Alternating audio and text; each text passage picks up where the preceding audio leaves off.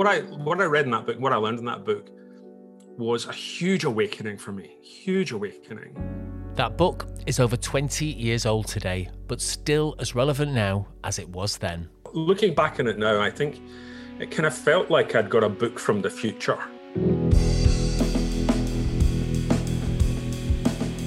From a teenager's computer on an MFI desk in a loft in Glasgow to co-founder and managing director of Xero UK. Hi, I'm Sean McGinty, and this is Digital Awakenings, stories about people and business.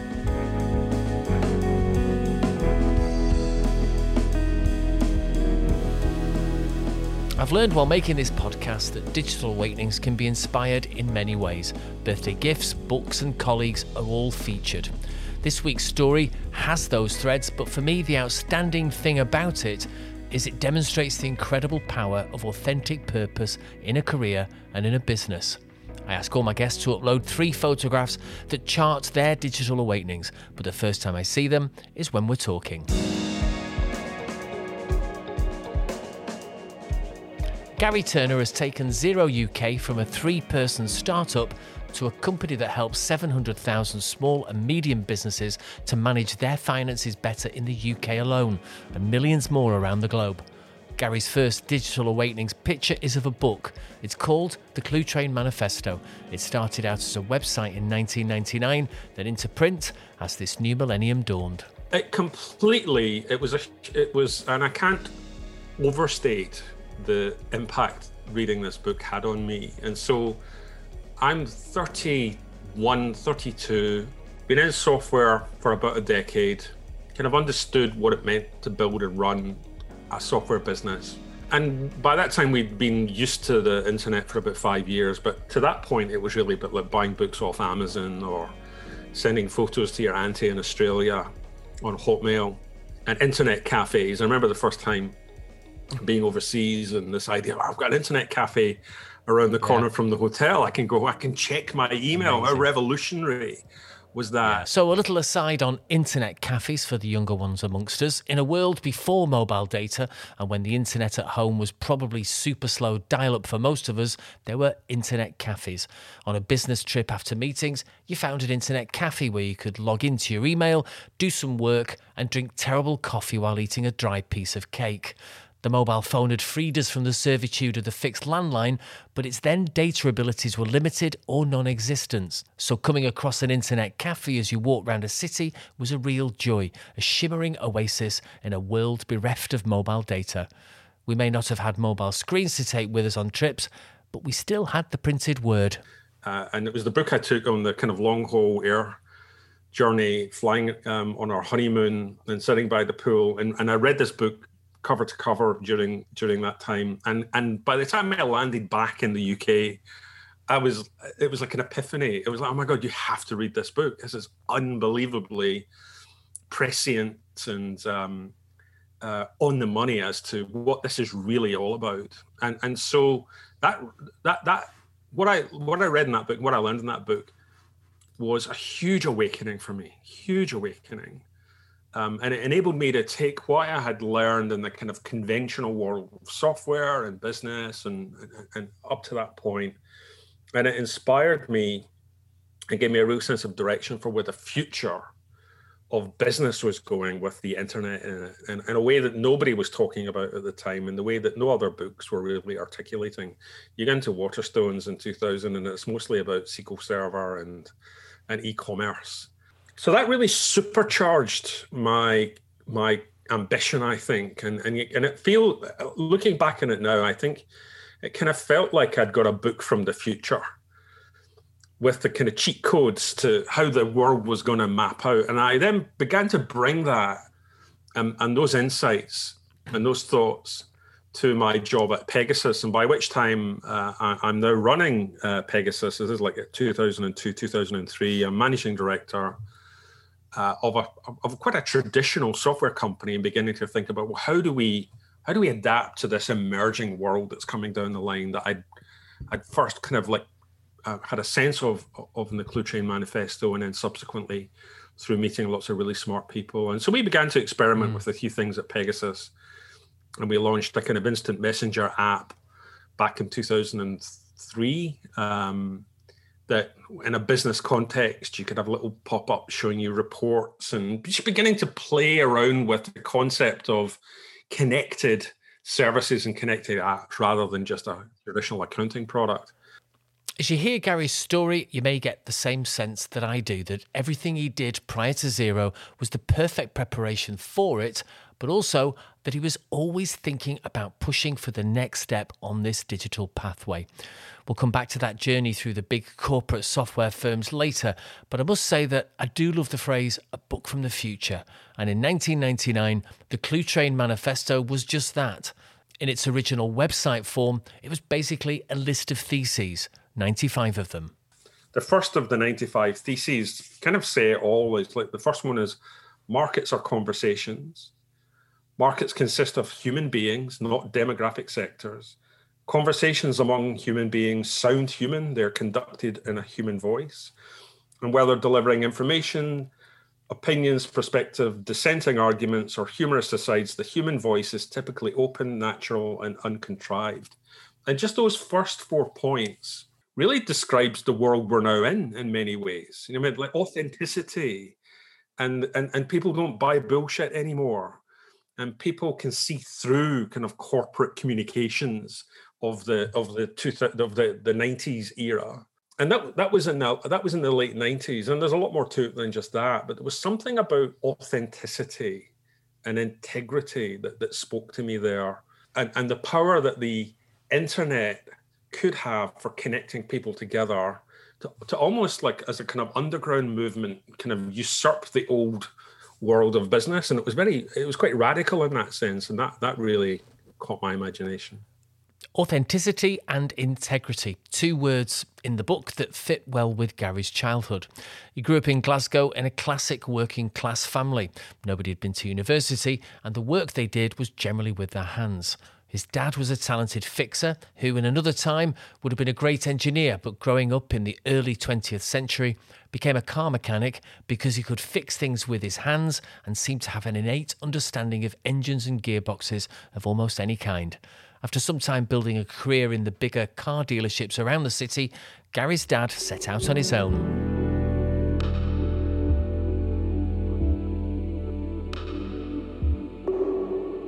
So in 1979, he set up his own business, and it was a classic, like 3 people on the payroll fixing cars, fixing buses and trucks and anything that needed fixed. And so being a classic small business, and my mum went to college and learned bookkeeping so she could do the books for the company. And so you can imagine like the dinner table conversations or the conversations in the family home were largely dominated by the business. Big customers not paying their bills on time, and the cash flow pinch that was creating for them, and stress that then brought to the dinner table literally on a kind of weekly basis. And I wouldn't have been conscious of it at the time, but I think that definitely imprinted on me. And it made, for me, what it means to run a small business much more relatable, because I kind of have been there at the age of like 12, 13, 14, 15, 16, all the way through my teen years, knowing what it's like in a small business environment. And ultimately, it was like mid 80s, late 80s, the business had gone through one recession and had survived, and then was another recession in the mid to late 80s, and it just didn't make it.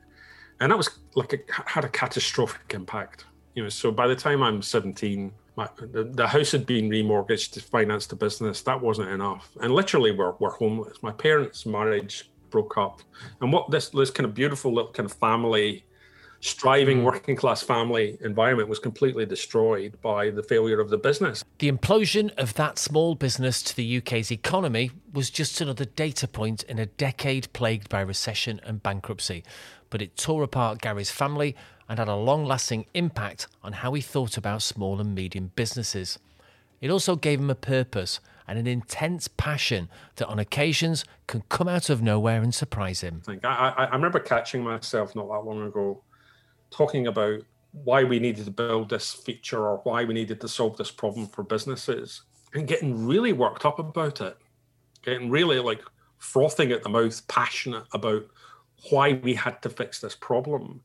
in a way that most people in my position might not. They say, well, it's just software. We're just trying to solve a problem. And I think it's because it's rooted in, I'm trying to kind of stick up for the little guy. I'm trying to stop what happened to our family happen to other families. I mean, small businesses are families. I mean, small businesses are just like normal people that happen to run their own business. And the fortunes of a small business aren't just a statistic. It's like, do you get a holiday this year as a family? Do you have to remortgage your house? Do you have to live with the daily stress of that? And I get really passionate about that. And so I consider myself to be fortunate that, and I wasn't aware of this in the early part of my career. It's only in the last kind of 10 years I've seen that connection. My real kind of like that driving purpose that I have, that sense of purpose I have, must have originated in that period growing up in the family business.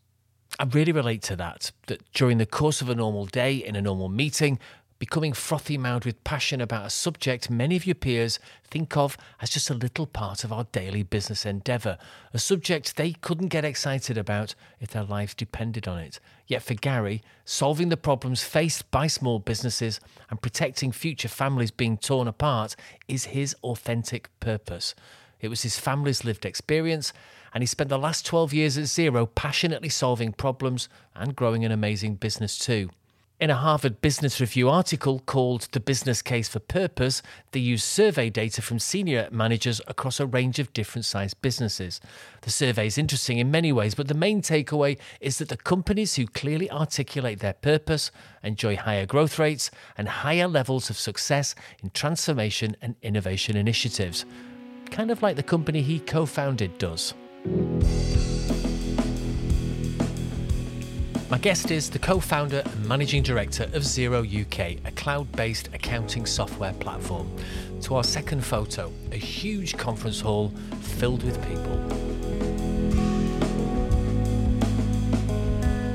That photo is actually XeroCon, which is our annual conference, and obviously we haven't done it for a while. That would be November 2019, just before the pandemic hit. And that's me on stage at Excel down in Docklands in the big conference centre. And there's something I love about that photograph in the sense that it's ironic that we've got 3,500, 4,000 people there finding out about VAT returns and open banking APIs. And there's something that shouldn't happen. There's something tragic about that. It looks like a gig. It's like Coldplay should be about to burst through the open banking screen. Absolutely. It looks like a rock concert, but it's actually about a VAT return, which is like seriously, is that what it's about? But there's something, and we mentioned it earlier, there's something fundamentally dull about the idea of accounting and bookkeeping, and there's the stereotype that it's like a chore and it's tedious and it's not very exciting. But as I learned in my family experience, like accounting and finances make or break a business. And so nothing dull about the survival of a business. A rockstar stage for the boss of a hugely successful cloud accounting software company. So let's go back to earlier on in Gary Turner's business career. The loss of the family business and its financial after effects caused Gary to drop out of his computer science course and get a job. It was at a high street retailer of PCs, then to an IT services business at the age of 20, and by 25 he was at Pegasus, which was responsible for one of the first iterations of accounting software on MS-DOS. This was PCs without Windows, where you had to type in every instruction beside a C prompt. He joined in 1995 as an account director and left 12 years later as the managing director. But during this time at Pegasus, like others in this series, he started writing on the internet. And then fast forwarding from there, whilst I'm running Pegasus during the day, I'm beginning to kind of make those tiny little course corrections to the future of business for that business.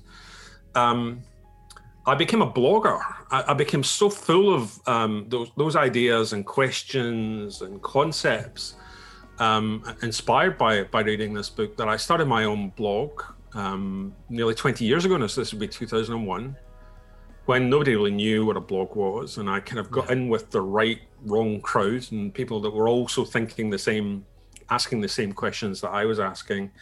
And so I then began to write about this stuff online and share my thoughts and articulate my ideas and express myself in a public way, which was kind of challenging. Have you never done that before? And getting into debates with other people about how's it going to work and what is the future of blogging? What's the future of communications in the internet era? And from 2001 through to 2003 or 4, I think I might have posted something like a couple of thousand blog posts about the insights, ideas, concepts, questions about how this new world was going to shape up. And I was then in parallel connecting with other really smart people globally who all had kind of aligned around some of the principles and fundamentals that were in this book. And we were it sounds like a bit of a cult in retrospect, but I think we kind of were. We were this public blogging, but relatively close group of people thinking and architecting and building and discussing this like web standards and discussing RSS and the emergence of new standards for kind of shuffling data around. And I think what that, in summary, what that experience gave me was a real sense that something big was coming. There was the world of software and the world of business was going to be forever changed. 2 years then at Microsoft during a period where they were consolidating, not pushing forward.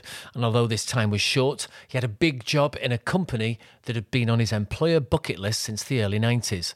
Then came a DM out of the blue. And then one day I got a LinkedIn message from a New Zealander, a guy called Hamish Edwards from Xero. And Hamish was one of the original Kiwi founders of Xero in New Zealand. And I think I'd heard of Xero whilst I was at Microsoft, and I think it picked up a bit of press because they did an IPO in the Wellington Stock Exchange in New Zealand in 2007 and raised a bunch of money to go and build this product. And I thought, well, good luck to them. But it's New Zealand, and that's really, really far away, and it's never going to be relevant here. I never thought anything else of Xero. But then when I got a LinkedIn message from Hamish saying, we want to get going in the UK, we want somebody to get on board and basically run and build our business up here, I didn't read the rest of the email. It was one of those moments that what I'd been writing about, what I'd been waiting for, what I hadn't found at Microsoft had finally appeared. And this kind of confluence of right time, right place, mobile, web services. The iPhone was about a year old by that point, maybe a couple of years old. And it was like, it's here. This opportunity, this once in a lifetime opportunity that probably was more likely not to arrive than arrive actually landed. And I remember reading that message, and I hadn't even spoken to Hamish or Rod Drury, who was the principal founder and CEO of Xero. And I said to my wife, I said, I found what I've been waiting for. And then finally, when I convinced Rod that I was the guy that he should bring on board to help build our business here, it felt like I'd won first prize in a job competition. You know what I mean? It felt like this is an amazing opportunity, just don't screw it up. To the third and final photograph, and it takes us back to, well, a day that brought the world the Apple Mac. That's the one with the iconic Ridley Scott-directed Orwellian TV commercial. It also delivered a young Gary Turner a life-changing gift into the loft room at his childhood home.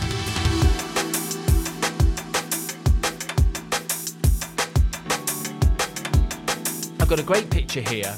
I can't quite make out the computer, but is it a BBC Micro? It is. In that picture? It is. Right, and it's I can see a cassette tape and what looks like a classic Coke can. So it dates it somewhat. That's you. When was that then? You sat in front of a Micro, BBC Micro. April 1984. Amazing, you know that. And what you can just about, there's again another classic artifact of the time, which is a Rubik's calendar.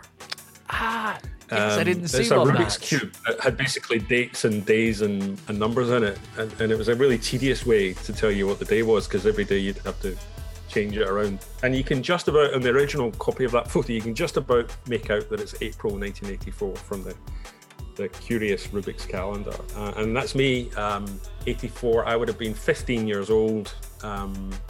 And probably about 4 months into my the journey of having my own computer at home, and that really is the kind of probably the one end of the bookcase. That's one bookend, if you like, that has really propelled me through my career, and really fortunate and awakening there, I guess, kind of teaching myself about building software, writing software, understanding BASIC as the programming language on the BBC. And I consider myself incredibly fortunate to be a part of that generation that got introduced to the kind of magic of software and the magic of computing at that time. And I was fortunate enough to be in a school in Glasgow where we had enough computers in the class to go around everybody. And they were all BBC computers. And so a huge period of learning and growth for me as a teenager, learning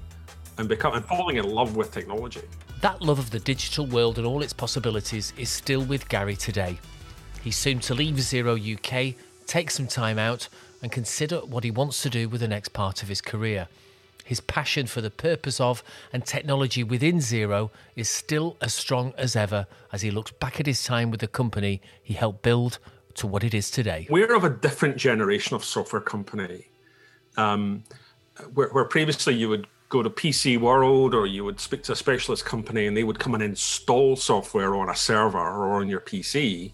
We belong to that cloud generation. So we came about when it was feasible and viable to build quite sophisticated software experiences in a web browser, which would have been about the midpoint of the 2000s. And what that did was it enabled us to both reimagine with a blank sheet of paper how to build software to help a small business manage their finances and their accounting and cash flow, but to deliver that in a very different way, which meant that you could, as long as you had internet access and a web browser, you could access your accounts. It was no longer locked away on that PC in the corner of the office. And combined with that, like different delivery model, which is incredibly more efficient, then the economics are different as well. So you pay as you go, you pay monthly, as opposed to writing a check for a few £1,000s and hoping you've chosen the right product. Cloud software, or SaaS as it's sometimes called, software as a service, you pay monthly. And Xero, most of our customers pay us about £1 a day to access Xero, to manage their finances and everything. So it's low cost, low risk, highly functional. And after 15 years, globally now, we have over 2.5 million businesses on the platform, and in the UK, over 700,000 SMBs now use Xero to manage their accounts and finance. So it's been a really interesting journey over that time. Finally, to the thing he loves talking about the most, omnipresent across the world and always in Gary's thoughts, the small and medium business. There are nearly 6 million businesses in the UK, and the vast majority of them are SMB, small or medium-sized businesses, and the vast majority of them we define as small. And what that categorization basically means is, if you employ fewer than 250 people, then you're an SMB. And if you employ more than that, then you're a large business. Now, out of the 6 million, to give you a sense of the scale of how many SMBs there are, the number that employ more than 250 people is only 8,000. Okay, so our economy is an SMB economy. And we all know we've all probably worked for, engaged with an SMB. They're impossible to avoid, they're everywhere. We may have run our own SMB businesses, friends and family and partners. Everybody has a very strong sense of connection with SMBs. And one of the big problems that SMBs have always had is that they don't have lots of resources, they don't have lots of people, they don't have lots of staff to run things. And so very large number of them are operating historically on a hand-to-mouth basis. It's like getting the money in the door and paying the bills and surviving for another month. And then specifically, SMBs in the last 30 years have adopted some degree of software or digital to help run their business, help manage their customers and customer service and their finances. But even that hasn't been amazing. Like running some Windows software on your PC in the corner of the accounts department to keep on top of your finances has probably been the best that most people have experienced in the last 30 years. The path that Gary Turner's career has taken over that time is rooted in a kind of unabashed Glasgow radicalism, alongside an unwavering focus on his truly authentic purpose. The word purpose is thrown around a great deal now by a lot of companies. Someone in marketing finds a nice sounding purpose, fluffs it up for online use, but so often it's flimsy and transparent. Real purpose so often comes from our earliest experiences of life. It comes from our family and their values. It was an absolute joy hearing Gary speak so passionately about his working class childhood in Glasgow and how he took those events and used them to shape a platform that has impacted so much on family businesses around the world.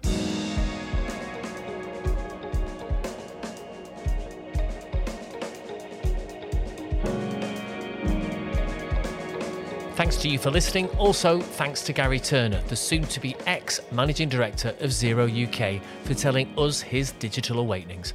When I'm not making this podcast, I enable small and medium-sized businesses to seize the digital opportunities around them. Go to bentleyMcGinty.co.uk to find out more.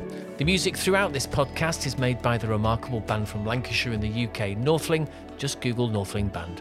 Follow Digital Awakenings wherever you get your podcasts and go to digitalawakenings.co.uk or email me, sean@digitalawakenings.co.uk. This podcast comes out on the first and third Sunday of every month, so I'll see you in 2 weeks.